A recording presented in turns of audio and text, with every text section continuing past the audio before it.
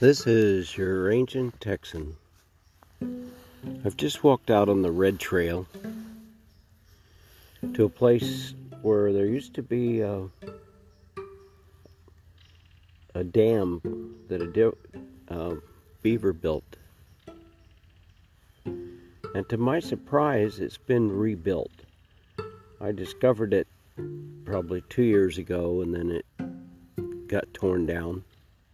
I imagine by some park ranger saving the planet. But it's been rebuilt, and it's better than it ever was.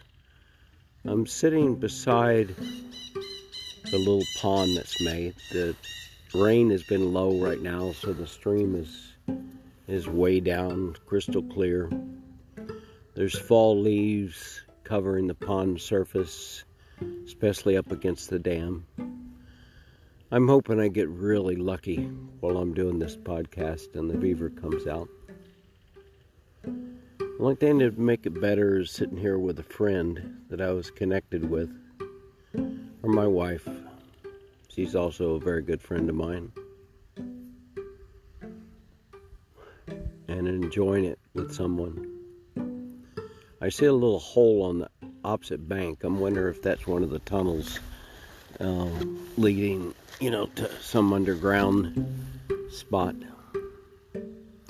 It's a beautiful place. I just listened with my wife. We have a habit on Saturday and Sunday morning that we often stay in bed and listen to some podcast or a YouTube video or a TED Talk or something. Lately we've been kind of in a dry spell, but last couple of weeks we've hit some good ones. We listened to, I think it's Erin Tippett on Bean, and she had the lady that navigated the Paris Climate Agreement. That she lives in Costa Rica. She was very inspiring. And it gave me kind of the theme for today. And it's loving nature will save the planet. Not everybody loving nature, you loving nature. That's the part that you play in this climate change. You loving nature. Nobody else, just you. You love nature. Let that spread from you to those that you're connected with. And let it transform you and who you are. I think it's, we're at one of those tipping points, and I'm not talking about the, technical tipping point, like they say the ice shelf in Antarctica, in the southern Antarctica is going to slip off, and it means that, the sea level is going to jump up, and it doesn't matter what we do now, it's already irreversible. So it's, easy to take that news, and like we had the hottest summer, and the hottest year last year. It's easy to grab the headlines, and the media feeds it to you. They feed the bad stuff because they make more money doing that. And if you sit there and suck it in and don't go find the good news, you're not feeding your love, you're feeding your fear. Now there's some really good things happening that's going to help the planet. We're learning how to grow food in tanks. And I said, well, that doesn't sound very exciting. That sounds pretty processed. But we're learning to use bacteria to grow food. So maybe some of the upcoming food shortage, it's a big deal scientifically. It's a big change. They've been trying to do it a long time, but it's starting to be cost competitive. And you free up, if you get rid of most of the cows and just keep some of them around to remind you that they're also part of nature, you free up an area like the size of the United States on this planet to grow green stuff. Isn't that amazing? Isn't that like, wow? Toyota is not following the rest of the crowd. They refuse to dedicate themselves to 100% electric vehicle. Instead, they're looking at electric vehicles, but they're also looking at ammonia-powered vehicles, hydrogen-powered vehicles, redesigning how engines work. They're very good.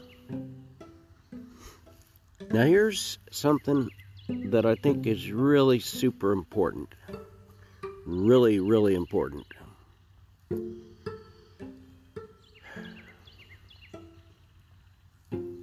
You ready? Loving nature does not mean picking a team. The Biden team, the Trump team, the deniers, the believers. That's a rational, combative way to look at life. And it doesn't help creativity or us working together to do this. I'll give you a real good example. We blame the oil companies for our problems. Guess what?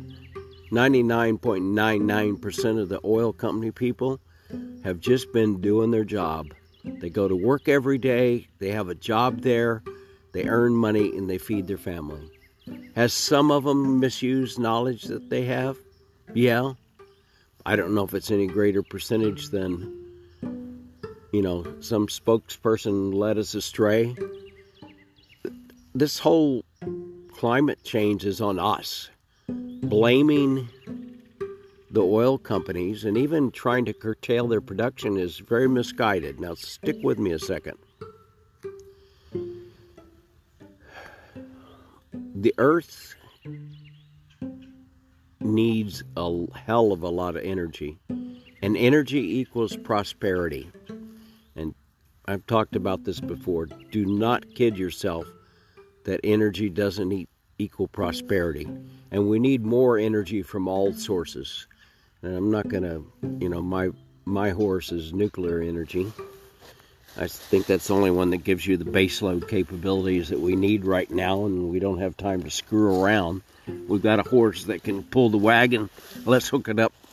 Let's hook it up and use it. But I'm digressing a little bit. Guess what the oil company are doing now? Or some of their people that work there and that know about drilling and fracking. Finding more oil, the bad guys again, right? Wrong.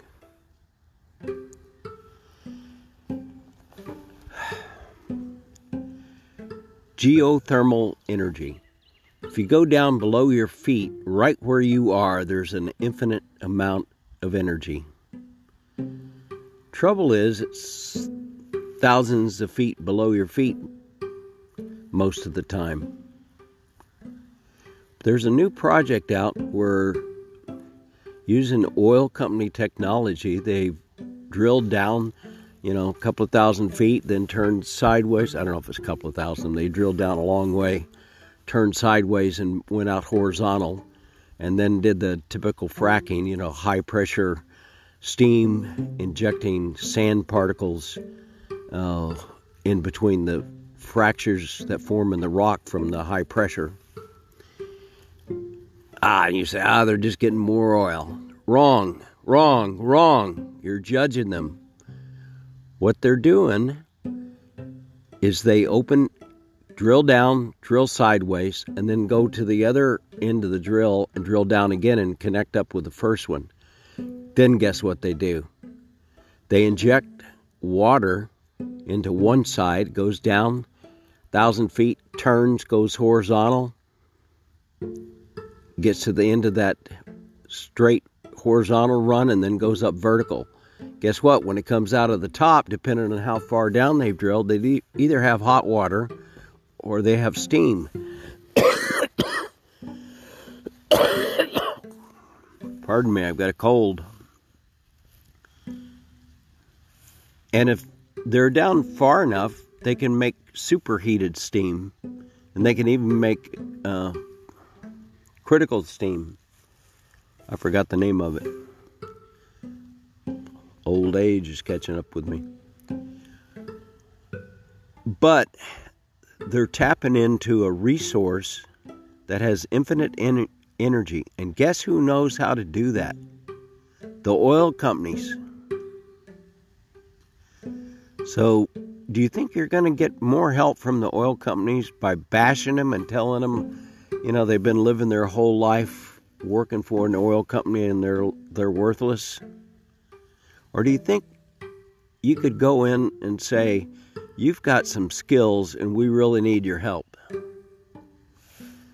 I think there's a potential here with loving nature and loving each other of turning this whole thing around. And there is lots of good technology coming down the pike. I kind of sit and soak up YouTube going from one new discovery to the next. 9 out of 10 of them won't make it. I think electric vehicles will be one of those, 9 out of 10 that don't make it. Toyota has pointed out that if you can take like 7 cars and put them plug-in hybrids, or just hybrids, and save much more energy and put much less pollution into the air than going a 100% electric vehicle. Plus you get the security of having a backup gasoline engine. I drive a car like that, and I bought it, Honda Clarity. It's a plug-in hybrid. The time got 50 miles on a electric charge, and then you switch over to gas. I got it because I thought it was smart to save the planet. I'm just one person loving nature. But there's 8 million of us. If we can get like half of us loving nature, I think we got a chance here.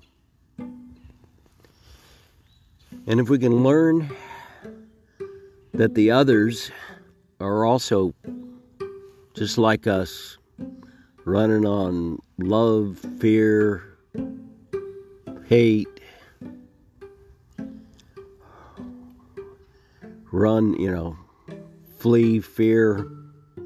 flee and fear, freeze, attack, all those human emotions. We're all just kind of stumbling through things here. And if we want to make a difference and we want to change this planet, I think you got to go working on our individual emotions and who we are as people.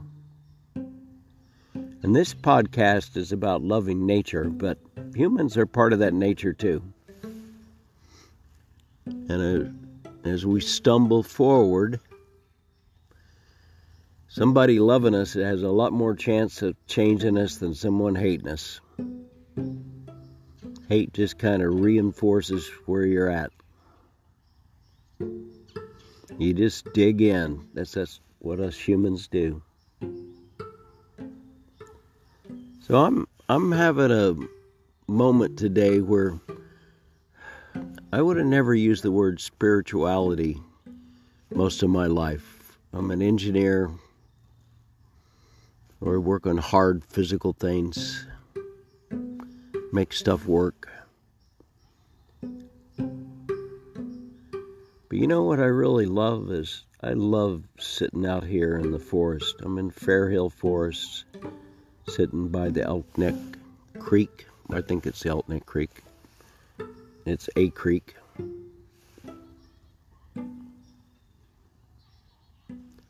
It's pretty quiet. There's not a lot of fish in this creek because there's not a lot of plants growing. Why? I don't know. My guess is it's pesticides that we've used. This is a farming area. And I'm guessing pesticides have kind of made it hard for plants and fish and stuff to live here. And even though we've done a great job cleaning up the streams and stuff in this country, we still have a ways to go. It's a journey. And then the planet, the stream, has a long way to recover. It's like me, I think I've had COVID for the last month. And being an old dude, closer to 80 than 70, perhaps I'm not getting well as quick as I used to. I was listening to a song coming in, if you live long enough, everybody gets old. I wish I could think of the singer, but it's a beautiful song. Talking about her dad and remembering him. I like that because I'm a dad.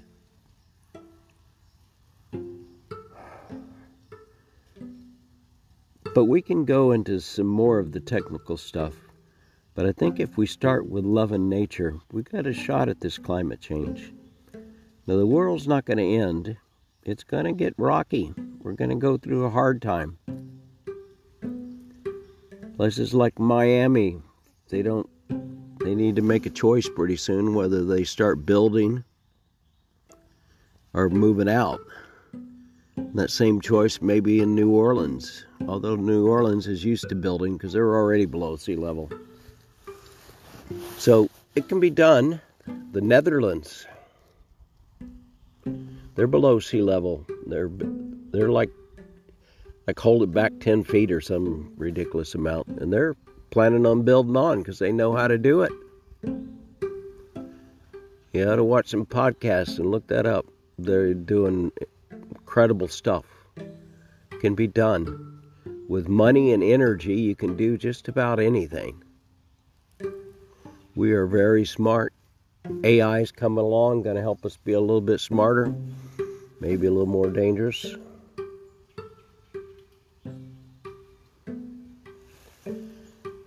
Renewable energies are growing fast.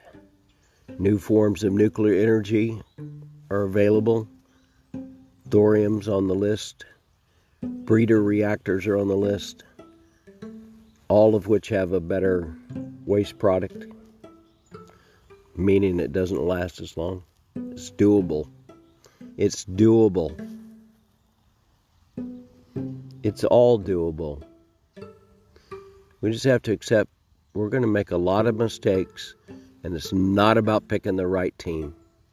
It's about loving nature, keeping an open mind, and listening to people on the other side of the fence about everything. But if you want to, the planet's going to make it. How well we make it on the planet depends on how much we get in tune with Mother Nature. But if you want to save the planet, you got to love it. If you can get your heart right, if we can get our heart right and realize that we're all on the same team and love each other as part of nature, I think we can pull this off. There's a guy named Borg from Denmark. Go to YouTube. Born. And he says if we only have a limited budget, how do we best spend our money to save the planet? He has a whole lot of good ideas. Let's Have a Think is a podcast. And there's dozens more where people, really good engineers and scientists, talk about all the stuff we can do. You won't get that on the main news. Nope. But it's there. There's lots of it. And lots of good stuff are happening. And as an engineer myself, it's incredible to be alive right now, and I hope, I can, click along for another 10 years and be part of this and, make some of my own contributions. Because I kind of like this planet. I kind of like nature. I like life. I like people. I like horses and beautiful women.